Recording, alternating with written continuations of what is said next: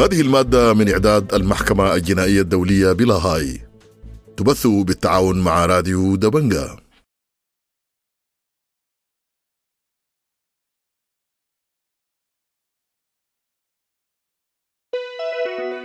المحكمة الجنائية الدولية.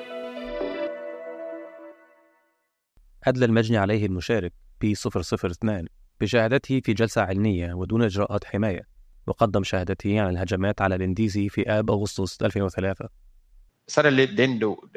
وكان لدينا مزرعة لقصب السكر، وكان هناك بيت قريب من مسجد، وكانت عمتي تسكن هناك وهي ذهبت إلى زالينغا، وكان والدي يعيش في ذلك البيت حيث كان هناك حوله مزرعة لقصب السكر. وكنت أنا كطفل كنت أذهب وألعب هناك. ابن جدي كان اسمه حسن أيضا، وكنا نلعب في الأرض هناك، وفجأة سمعنا طلقات إطلاق نار، وبعد بضعة دقائق اختبأنا إذن، وبعد 15 دقيقة خرجنا ورأينا الجثث، وكان أبي من بينها. كان أبي هناك في ذلك الوقت. كنا مرتبكين، وكان قوات الجويد موجودة، وكانت عربات الجيش موجودة أيضا. لم يقولوا أي شيء لنا، وقد هرب الكثير من الناس، وقالوا لنا أنه علينا أن نغادر، فهربنا من ذلك المكان. وفي ذلك الوقت كنت مع أمي وإخواني وأخواتي، وذهبنا إلى الغابة، وكنا كأطفال كنا نلحق الناس ونتبعهم إلى أين ما كانوا يذهبون، ولم يكن لدينا أي خطة. إذن هكذا حصلت الأمور. ولكن في ذلك الوقت لقد قتل الكثير من الناس، وقد حرقت كل المنازل أو البيوت في بنديسي، وبنديسي هي مدينة كبيرة. وأضاف المجني عليه المشارك P002 في شهادته واصفا تأثير هجمات بنديسي عليه.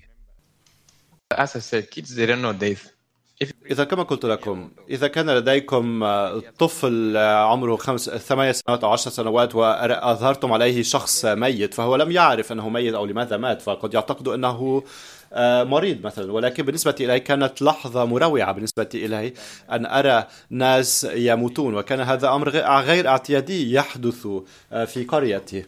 في بعض الأحيان أشعر أن هذه الأمور مروعة، ولا يمكن أن أتخيل أن هذه الأمور تحدث، ولكنها حدثت للكثير من الناس.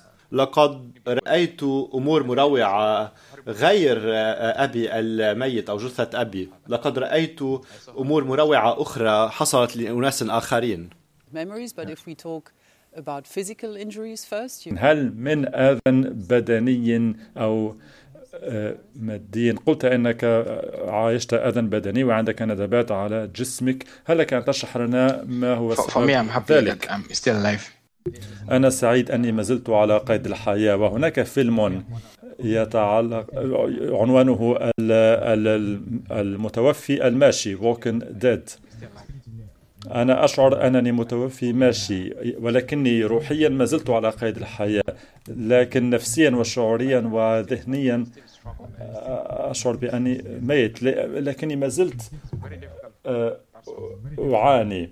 المسألة صعبة جدا بالنسبة لي، صعب جدا على الإنسان أن يعيش ما عايشته، ولا أتمناه لأي إنسان لا أتمنى إنسان أن يعيش ما عيشته. هناك آلاف فيما أعتقد أو ملايين ممن عايش ما عايشته في الكثير من البلدان وليس في بلدي فحسب، السودان.